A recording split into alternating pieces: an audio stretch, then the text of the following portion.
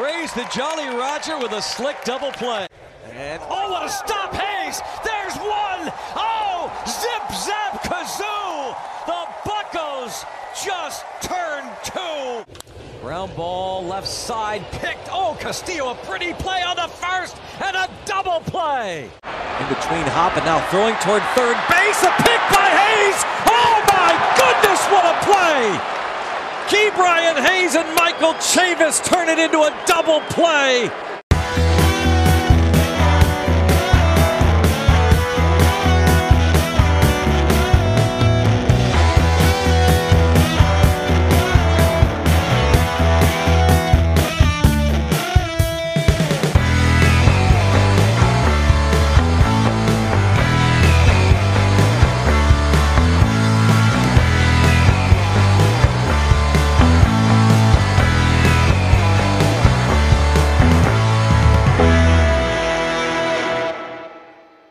Thank you for joining the 412 Double Play podcast. Rough roads continue for the Bucs this past week. We'll break it down, but I am, as always, your host, Michael Castricano, joined by my co-host, Ed Wassel. Ed, how are you doing today? Not bad at all. How about you? I was looking at the predictions from last week, and I actually called both series, 1-1 against the Tigers, 1-2 against the Dbacks. I'm not happy about those, because I feel like we had opportunities in at least the two losses against the Diamondbacks. But yeah, there was definitely some squandered opportunities there. So let's quickly pivot to the roster roundup. Only roster move this past week. Left-handed pitcher Rob Zastryzny reinstated from the injured list, and Miguel Andujar was DFA'd again. Likely clears and goes back to Indianapolis because of the contract, but Zastryzny did get into, I think he just played today. I don't think he played in any of the other games. And looked okay. A little bit of wildness, but what are your thoughts on Andujar and his... I mean, it was a couple weeks that he was on the roster because he came in the National Series. So... I mean, it's not a big loss putting him down. I think everyone knew it was just going to be a short stint with this call-up. Yep. I could see another team maybe scooping him up. I don't know what kind of injuries are out there across the league. Not paying much attention. Like you had mentioned, though, with this contract, might deter a few teams from taking a shot at him. But I'm not upset that he got sent down. I kind of feel like he's just kind of fell into space, and it was inevitable, no matter, unless he was like playing lights out, but he wasn't going to be staying on. And let's look at the weekly recap. So we had our 5 games in the past 7 days. 2-game series with Tigers and Motor City, shutout 4-0 in game 1. Bats couldn't get anything going against Michael Lorenzen. 5 hits against 12 strikeouts in the game. And then completely different story in game 2. Eduardo Rodriguez, who was coming in with like a 2-something ERA.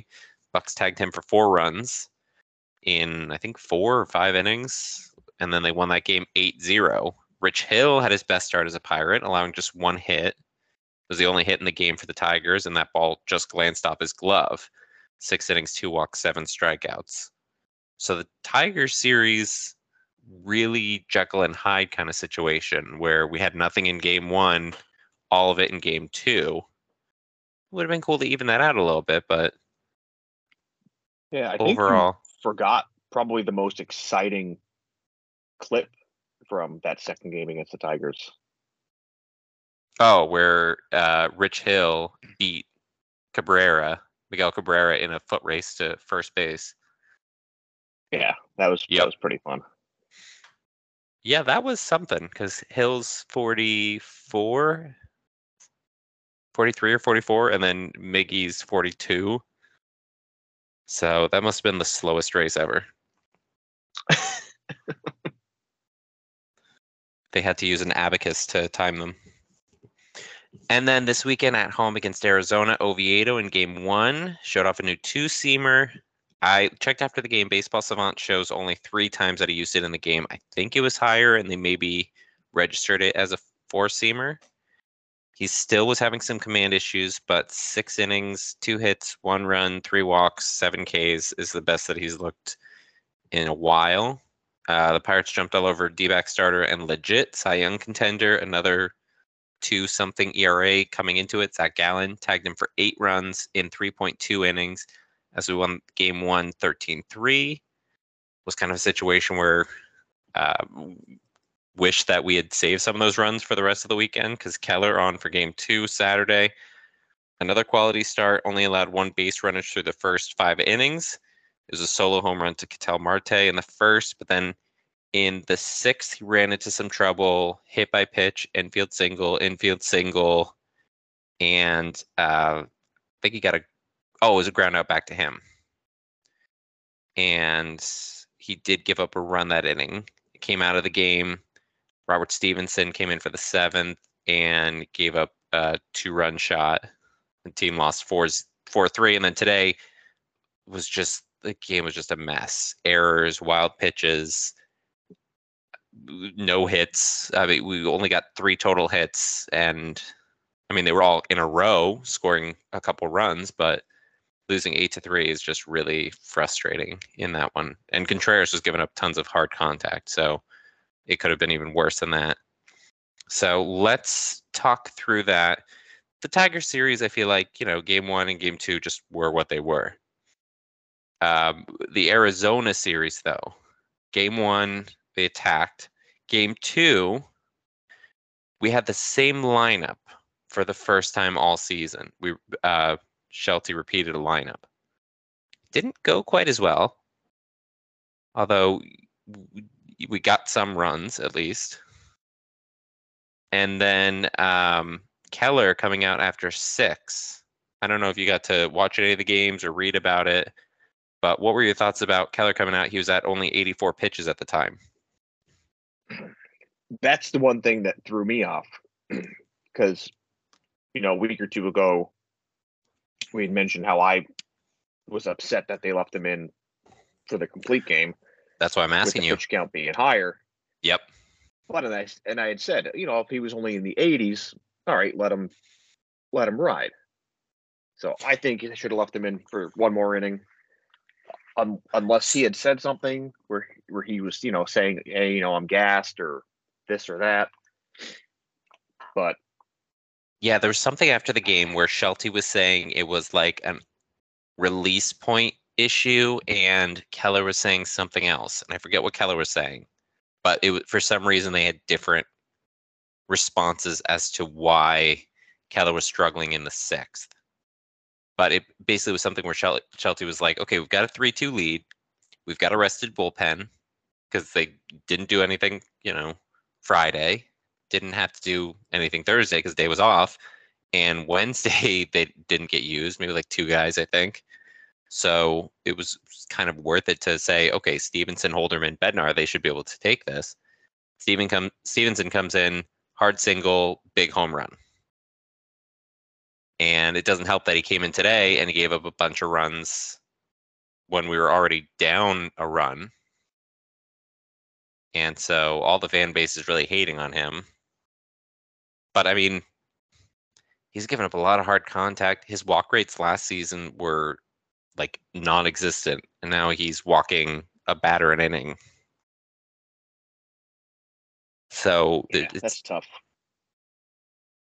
Definitely some room to grow there. Dwayne Underwood Jr. came out of the game Friday with I think it was Friday. I believe that was when he was covering third. It was after, it may have been that after he came out. But it was a forearm discomfort or something like that. And then he said after the game that he felt fine. No injured list or anything like that. He has not pitched since then in the games, but allegedly is fine, according to him. But today, 5 wild pitches, and they could have kind of gone either way because not all of them were in the dirt and bounced. But Delay, like many catchers in the game today, has a one knee approach, and he tried to backhand a couple of these balls, and they glanced off the heel of his glove, or he would just completely miss them, and runners were taking advantage. Um, they've got some speedy guys on the Diamondbacks. Corbin Carroll kept taking advantage. I think he stole 2 bases in the series, plus he advanced once or twice on the wild pitches. But Delay just had a bad game. 5 wild pitches, that at least 3 of them he should have been able to corral. And then he had an error in the 9th inning trying to catch a would-be base stealer, and he did not catch them, and then they advanced to third. So yeah, that one knee approach with catchers really hinders the majority of their defense when it comes to pitches in the dirt, stuff like that. So it's a I know mixed bag. not a lot of people are fans of it. It's the reason they do that is for framing purposes, to be able to get down and frame those low pitches, which when you have sinker ballers or guys throwing 2-seamers, like we have a number of them, or these low sliders coming in, then that's going to be a benefit. But when there's guys on base, I feel like maybe you need to not be doing that, because that can't be comfortable. But Keller in the 6th inning the other day, he was pitching out of the stretch for the first time all game, and that wouldn't have been comfortable for him. So sometimes you kind of just have to change your approach to be able to have success. Yeah, I agree. But it was just like little league. I mean, Hayes had a throwing error. It looked like he had a weird grip on the ball, and it just kind of sailed on him. And then Moretta had a throwing error. Also seemed like he was rushing to throw, and definitely should have gotten it. Either that or he should have let Key take it, because I think Hayes would have been able to make that throw. But ends up with a run scoring that inning. I think each of the wild pitches ended up with a run scoring. And there was one on the Diamondbacks. So the first run of the game, kind of just going through because I had to suffer through all of this game today. Connor Joe walks, and then a pickoff attempt by Merrill Kelly, where he like airmails it and the ball rolls all the way down the line, starts chasing the ball girl. And Joe gets to third, and on the next pitch, Kelly like drops a slider in the dirt, and it gets past the catcher. And Joe like is winded because he's gone first to third pretty quick, and he manages to get home before they can get to him. Or I think the catcher actually missed the throw. And I was like, okay, so it's just going to be one of those games. But they didn't make any mistakes after that. It was just us. So it was kind of a frustrating series, and I guess you're just going to kind of have little league style losses sometimes when you're not an elite team. And it's kind of frustrating. Like Delay's not our long-term answer at catcher. He's not even our long-term answer at backup catcher. And I've appreciated what he's provided for the team this season. But there are going to be other options. Yeah, and when the offense is scuffling, the defense really needs to step up. Otherwise, you've got no chance. Yep. And I think the misplays by Delay, even though it's making people more encouraged to bring up Davis or bring up Endy, this is more reason why they shouldn't come up yet. Because this is going to be a big stage where they're going to have to be at their best. They need to keep working on their receiving skills. Now, Davis has been spending some time in right field for some reason in Altoona. I don't know if it's just to get at bats or if his knees are bothering him or what the situation is. But he should at least be catching 3 games a week. I'd have to go back and look at the stat line if that is the case, but I know he was in right field Saturday's game. I think he was catching tonight. He's still hitting well. And we could talk about it in our Down on the Farm segment. Indianapolis split their series with the Iowa Cubs. Malcolm Nunez starting to heat up. A 538, 600, 846 triple slash on the week with 6 RBI. And Quinn Priester continues his hot start to the season. 2 starts, 12 innings, 10 hits, 1 run total with 3 walks and 11 strikeouts. The Indians are now 21 and 23. Altoona Curve also split their week-long series against the Bowie Bay Sox. Liover Peguero turning a corner, slugging .885 on the week with 2 long balls, 3 stolen bases. The Curve are now 18 and 19 on the season. Lower levels not as good. Rough week in Greensboro, especially as the High A affiliate dropped all 6 games against the Asheville Taurus. Jackson Glenn posted a 1.152 OPS on the week with 6 RBI for the squad as the Grasshoppers dropped to 20 and 19. And finally, Bradenton, they did a little bit better, managing to win 1 of 6 this week against the Clearwater Threshers. JP Massey continues to pitch lights out. 6-inning shutout performance, lowering his season ERA to a 2.76. The Marauders they will drop to 21 and 18 on the year. I believe they have the best record in the affiliates. Yes. So Peggy heating up. Davis also still doing really well. Had, as we said, hammering home runs. I think he's leading all of AA ball in OPS, slugging, probably home runs overall, just like goatness. So it's nice to see that being that 1-1 pick is something that is rewarding to the team. Maybe making a segue or kind of a delayed segue in case if there's any thoughts that you have on the farm system and their progress this past week.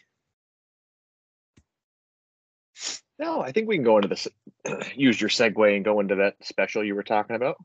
All right. Well, our special for this week is our still way too early draft preview. We are a little over a month away from the 2023 MLB draft, where the Pirates will have the first overall pick for the second time in 3 years.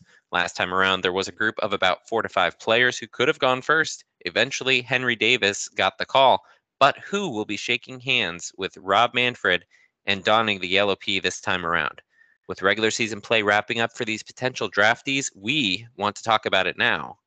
Starting off with number 1, the obvious pick right now, Dylan Cruz, outfielder from LSU. Even before the season started, he was looking like a clear-cut favorite, and his spring has only cemented that fact. He currently has a 429, 580, 730 triple slash over 54 games with an average exit velocity north of 100 miles per hour. 13 doubles, 14 home runs, 56 walks to 31 strikeouts.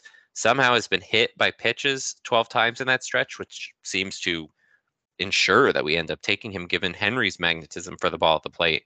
His rankings are all off the chart as MLB has him graded with a 65 overall, 70 hit tool. Fangraphs has him at a 55, but that is also the highest that they have for anyone on the draft list. Potential downsides for Cruz, he has had some struggles against off-speed stuff, specifically slider recognition and contact. We don't want to run into another situation like we have with Nick Gonzalez, where he is striking out consistently against the off-speed breaking pitches. He is also likely to move to a corner outfield, though I've read mixed reviews on that. Potentially could be left fielder, center fielder, right fielder, maybe has kind of like a below average play in center field or potentially average. But there's not a ton of downside. His floor seems crazy high as long as he does figure out the breaking stuff. I think he's got some all-star potential. Ed, let's talk through your thoughts on Mr. Cruz. Personally, my opinion, I don't see how the Pirates can pass up on Cruz. I know I was texting you either earlier today or yesterday saying how I feel like if he is drafted 1-1, he can probably be major league ready within 2 years. We were talking about if Davis didn't get hurt, could he have been in that same situation? The bat, yes. But obviously, being a catcher, he needs more reps behind the plate. Right. As an outfielder, I think that you will have more opportunities to play because there's more places that you can play, and it's not as physically taxing as being a catcher. Plus, Yeah. there's less to the gameplay, and you're not working with pitchers. You're just you've got your card out there as far as where you need to stand, and your whole thing is just catching, throwing, and then focus on hitting. And Cruz does a lot of hitting. Yeah, he's the best hitter in this draft class, hands down. I don't know if it's hands down though, because if the Pirates don't take Cruz, which, like I said, I've yet to read anything with the prediction saying otherwise, but we do need to look at options just in case. I think the next best player, and pretty close to Cruz, honestly, if you look at the stat line, is an outfielder from Florida, Wyatt Langford. He's got a bit of a bigger frame, possibly more power potential. He did miss some time this spring with a reported ruptured testicle after being hit in the groin with a pitch back in March. Despite that, he has put up some baller numbers, pun not intended, maybe a little intended. 47 games, he has a 408, 536, 846 triple slash with 20 doubles, 16 home runs, and a walk to strikeout ratio of 44 to 32. Legitimate five-tool potential player, certainly worthy of consideration at first overall. There have been some issues with secondary pitches, outer third place stuff, given he has a very compact, quick swing. But overall, a lot to like with Langford. Any thoughts that you had on Langford at this point? Now, I did look into him a little bit, and I actually think his OPS is it a little bit higher than Cruz on the Yeah, season? because his slugging's higher. But I think there was, I want to say it was almost a definite that he was going to have to move out of center field. That is, yes. Right now, I think he's playing left field. I don't even think he is in center. Okay. Or I do feel like Cruz can probably stick at center. I mean, not that we necessarily are looking for a center fielder at this point, but it's like drafting a shortstop. That's the most athletic guy in the field. Center field is the most athletic guy in the outfield. right. Typically. If you can stick at center, you can play either of the other two positions. Yeah. So if we're saying that Cruz or Langford, regardless of which one we take, can play left field at PNC Park, which is basically a second center, ideally, that they'll be fine. Yeah, and I mean the comps with those two are nice because they do both play in the same conference, so they're facing a lot of the same talent. Yep. So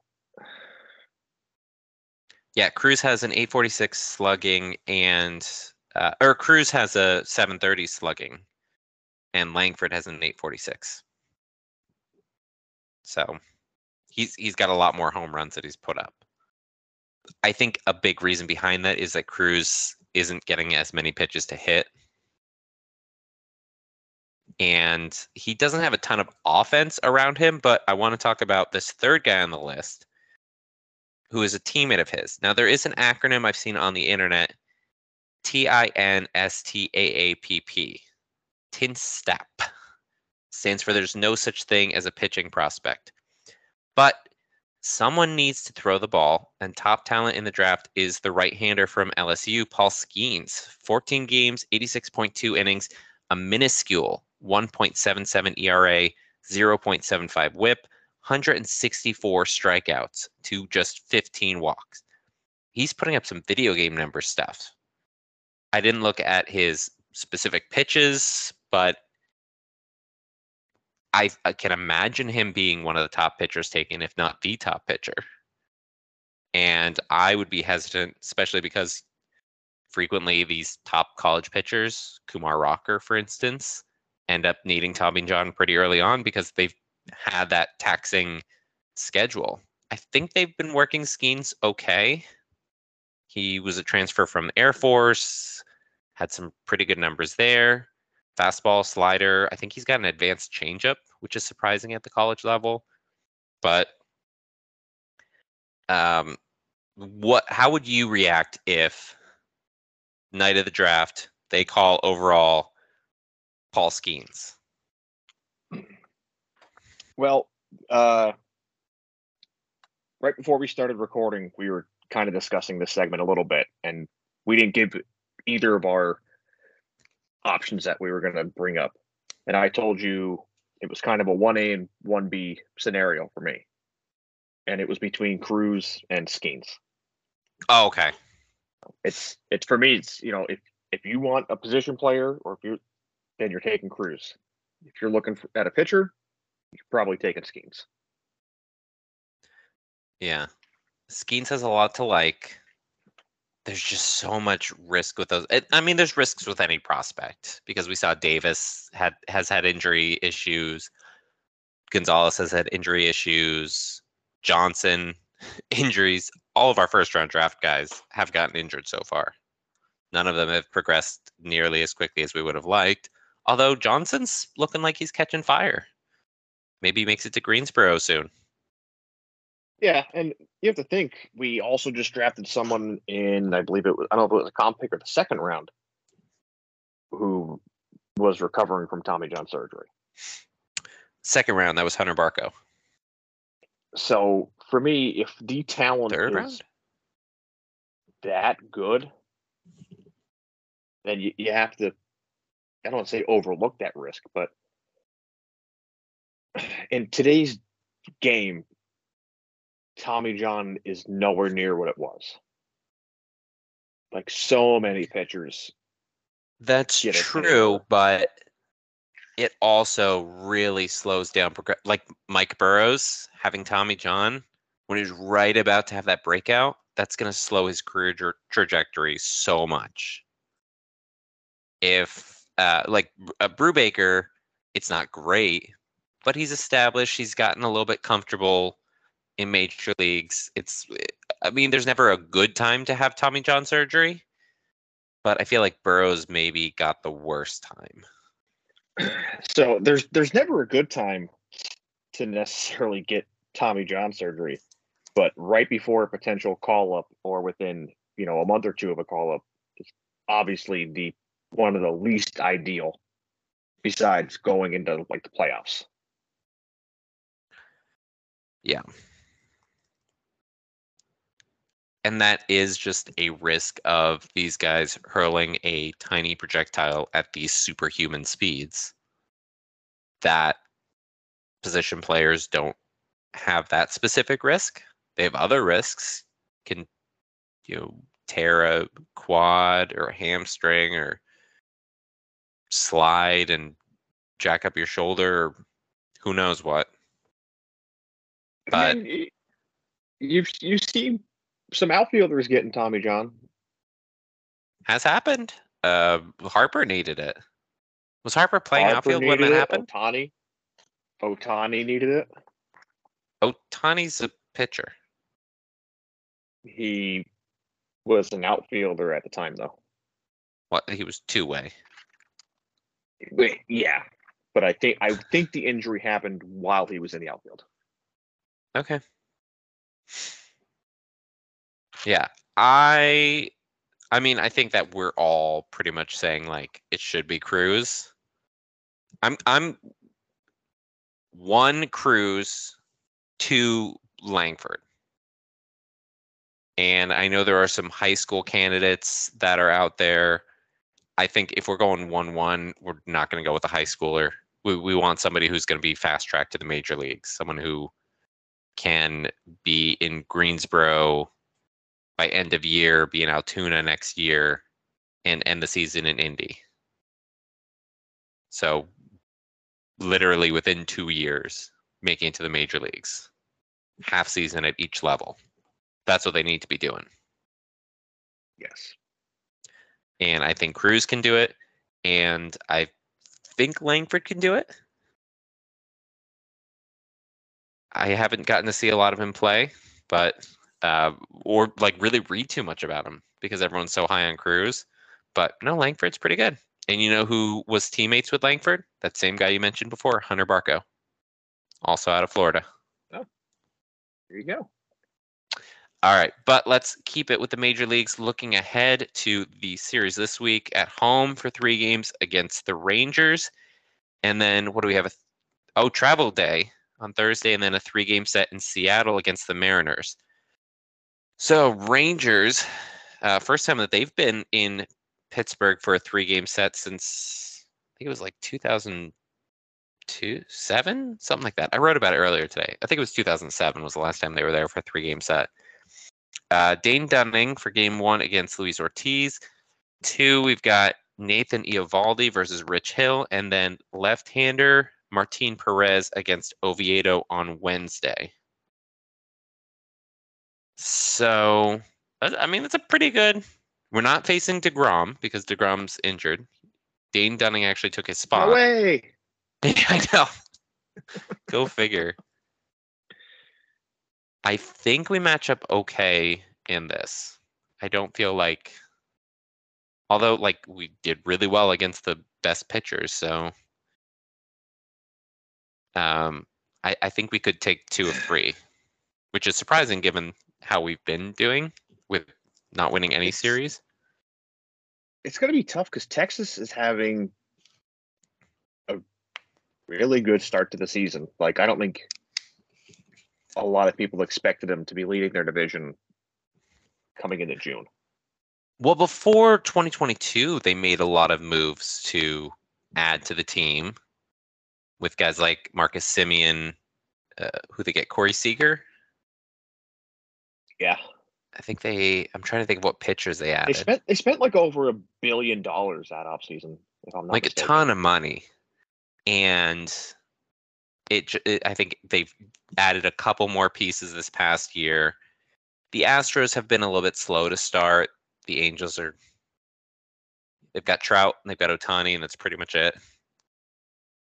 Mariners are still really good, and unfortunately we're facing them afterwards. So just one of those fun things we're doing. But what's your prediction for the series? And then we'll talk through the Mariners series.